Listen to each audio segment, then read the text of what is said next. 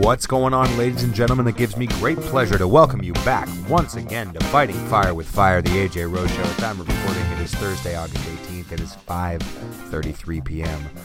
That's August 18th, 2022. For those keeping track, I am your host, AJ Rose, and today we are going to talk about things that start with the letter B. Those are our headlines. A couple of them are a little outdated, but I wanted to get to them anyway.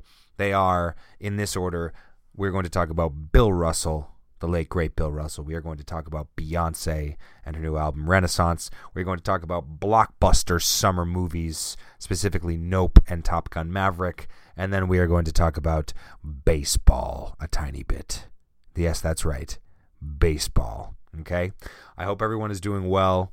The weather has been much better and much less hot and humid in Boston over the last couple of weeks. I am thankful for that.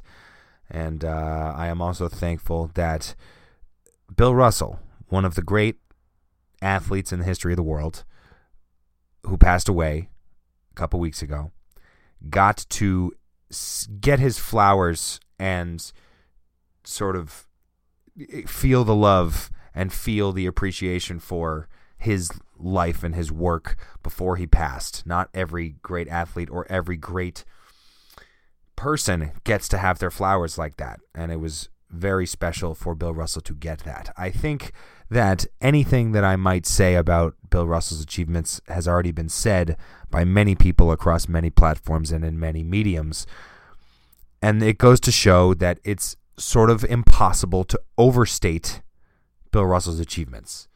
From the 11 titles in 13 years, the 5 MVPs, getting the Finals MVP trophy named after him, his advocacy for civil rights, the strike he did for the NBA All-Star Game, and the perseverance in the face of some really awful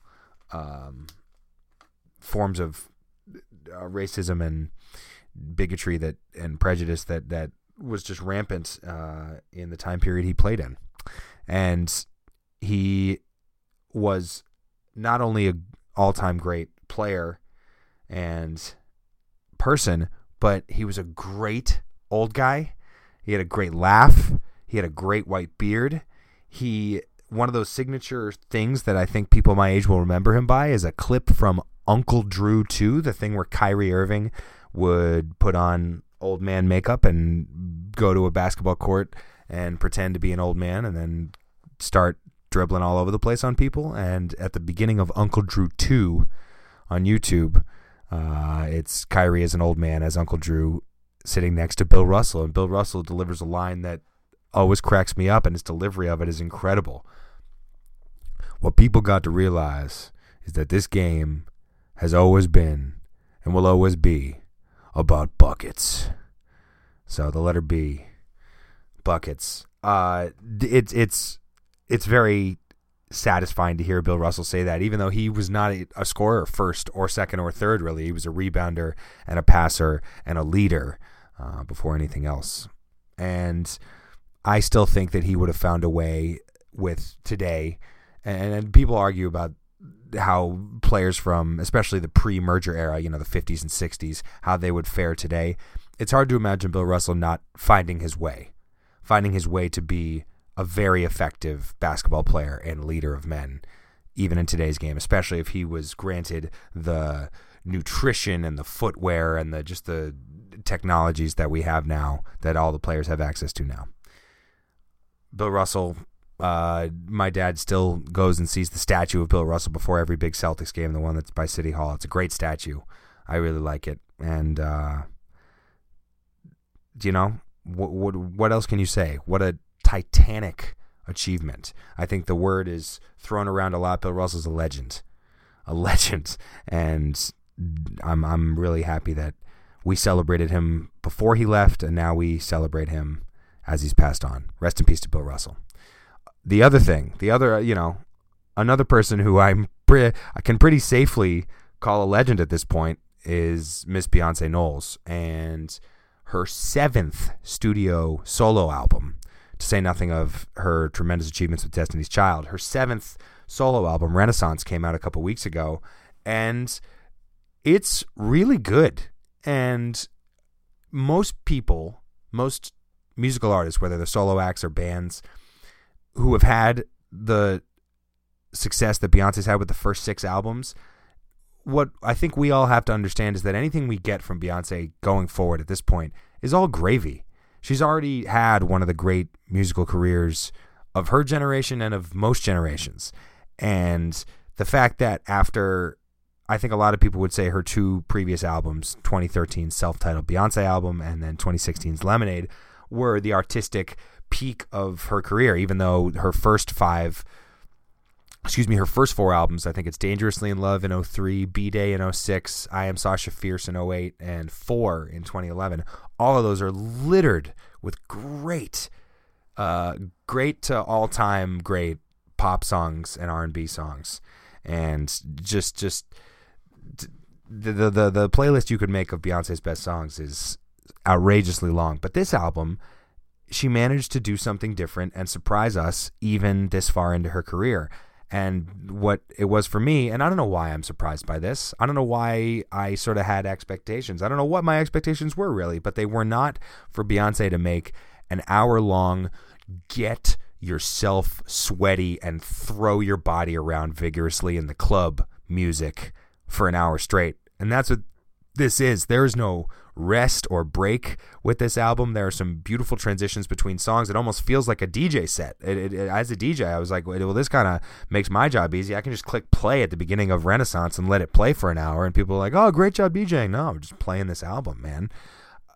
I particularly love the transition between Plastic Off the Sofa and Virgo's Groove, which I'd say Virgo's Groove is probably my favorite song on the album, although I really like Heated.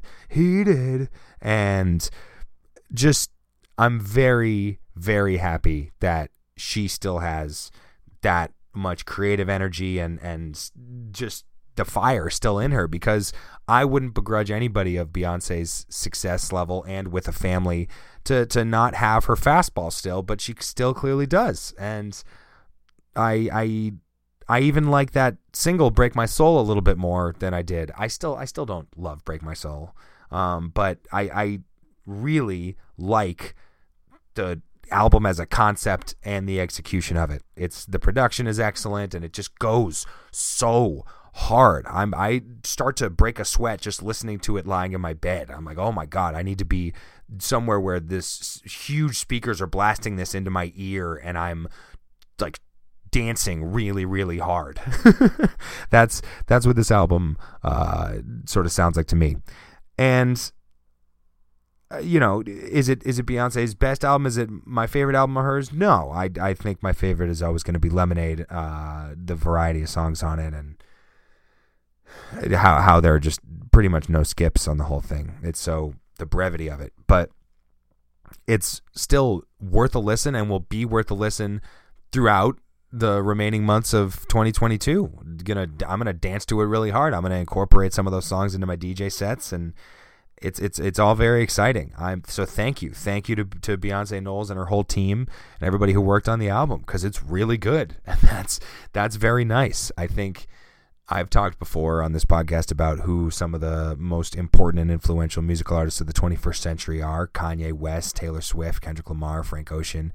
I think ultimately, with the way that the last couple of years have gone for Kanye, that the answer to that question, who the most important and influential musical artist of the 21st century is, it probably is Beyonce. And, she's worthy of that. Very, very worthy of that. And I think she should come back and do the Super Bowl halftime show again and just do songs from this album and just turn it into a club party in the middle of the Super Bowl. I think that's all we need to say about Renaissance. Please go listen to Beyonce's 7th album, Renaissance, front to back, and let us know what you think and what your favorite songs are. The other thing I want to talk about is big blockbuster summer movies, because I got back into the movie theater and I hadn't been in a while. And a couple months ago, I saw Everything Everywhere All at Once, which was wonderful. I saw it back-to-back days. I think in, February, March? When did that come out? I forget. Time is a flat circle.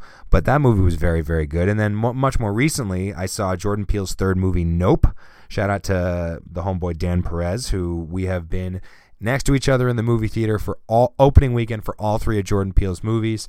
They kick ass in the theater. They are meant to be seen in the theater. I think Jordan Peele, Christopher Nolan, a very, very select few directors are sort of must-see in the theater type directors, and Peele absolutely falls into that category. I liked Nope a lot, even though it's not as sort of easy to appreciate its greatness as something like Get Out, and it's not as sort of pulse-pounding as Us, I don't think, but it's really good.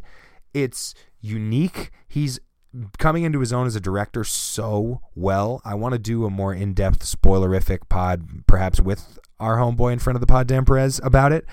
But Daniel Kaluuya and Keke Palmer's performances are wonderful, and Stephen Yeun, and for people who don't know what Nope's about, it's essentially an alien Western.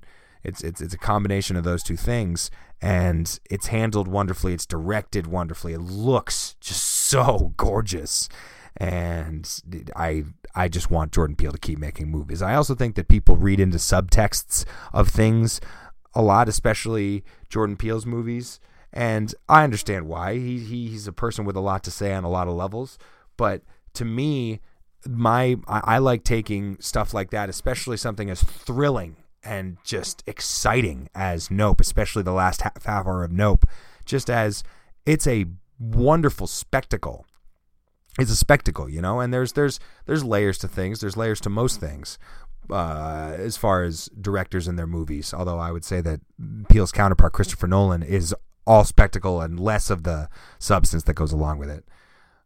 Christopher Nolan catching strays on this pod. But Jordan Peele is an expert master craftsman at directing a movie that's really, really fun and entertaining to see in the theater. I will, as long as there are movie theaters and there are Jordan Peele movies, I will be there opening weekend, wherever I am in the world, to see his movies.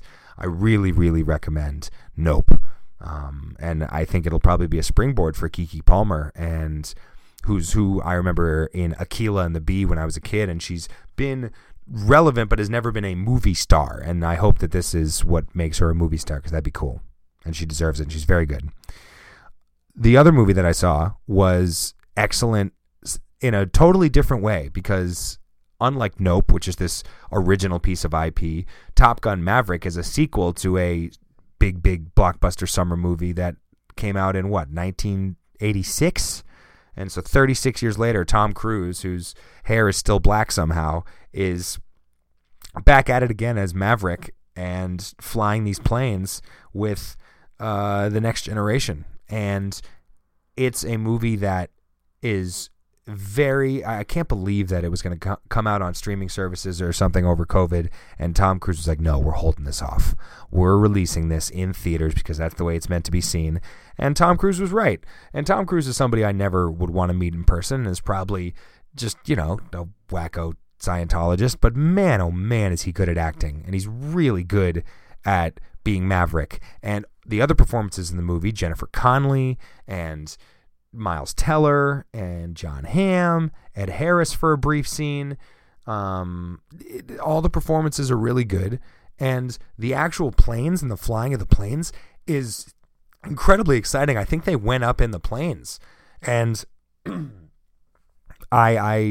it's very good and is not insulting. It's not problematic and is expertly crafted as so. But particularly, this is the only thing I'll spoil. So it's the spoiler alert for people who have not seen Top Gun Maverick. The spoiler alert is that there is an incredibly moving scene, and this is what Top Gun takes advantage of, the fact that it's 36 years later for some of these people.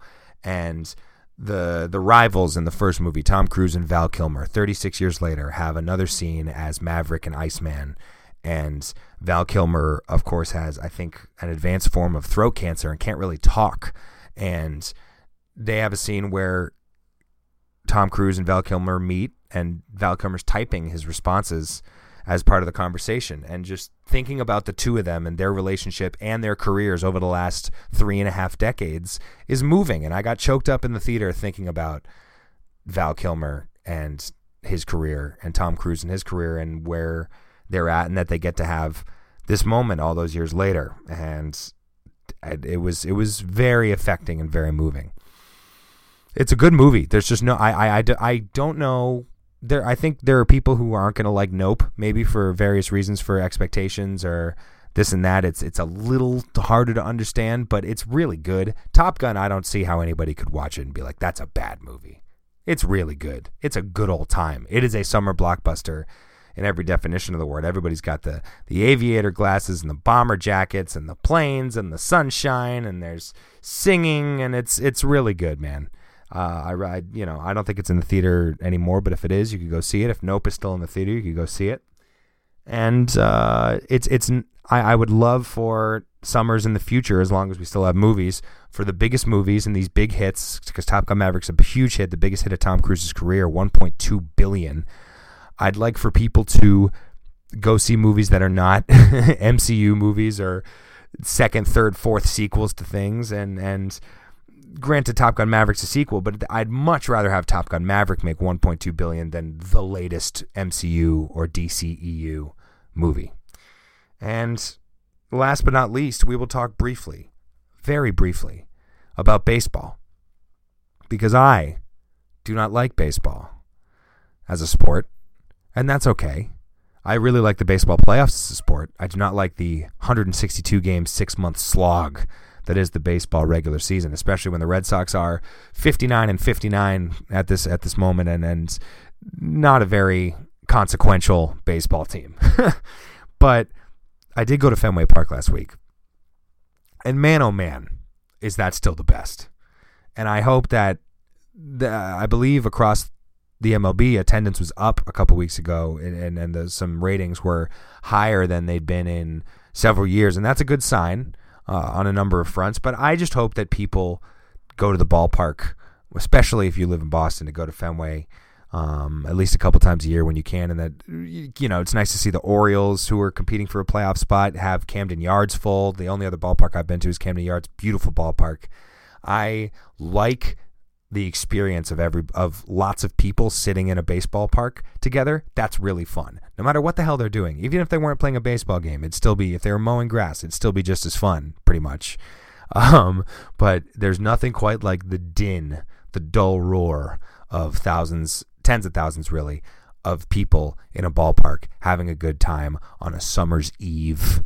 It's so nice. It's one of the great pleasures that this Bostonian has had all summer. So I hope everybody's doing well. We are, approaching the 18-minute mark of this podcast. I think that'll do it for me today. I think the next pod that we'll do, I'd like to have a guest on, whether that guest is in person or through Zoom.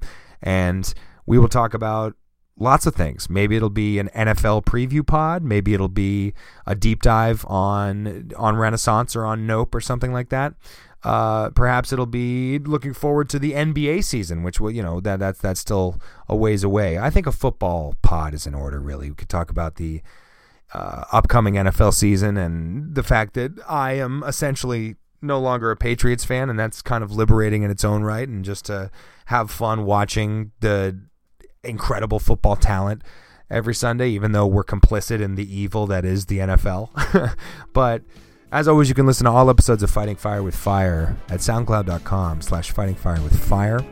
You can listen to us on Apple Podcasts, on Spotify, I believe on Google Play, and I thank everybody for listening. I hope you all have a wonderful morning, afternoon, night, whatever time, a good now. Whatever time it is now, be well, and fuck Mitch McConnell, and we'll talk to you guys next time. Cheers.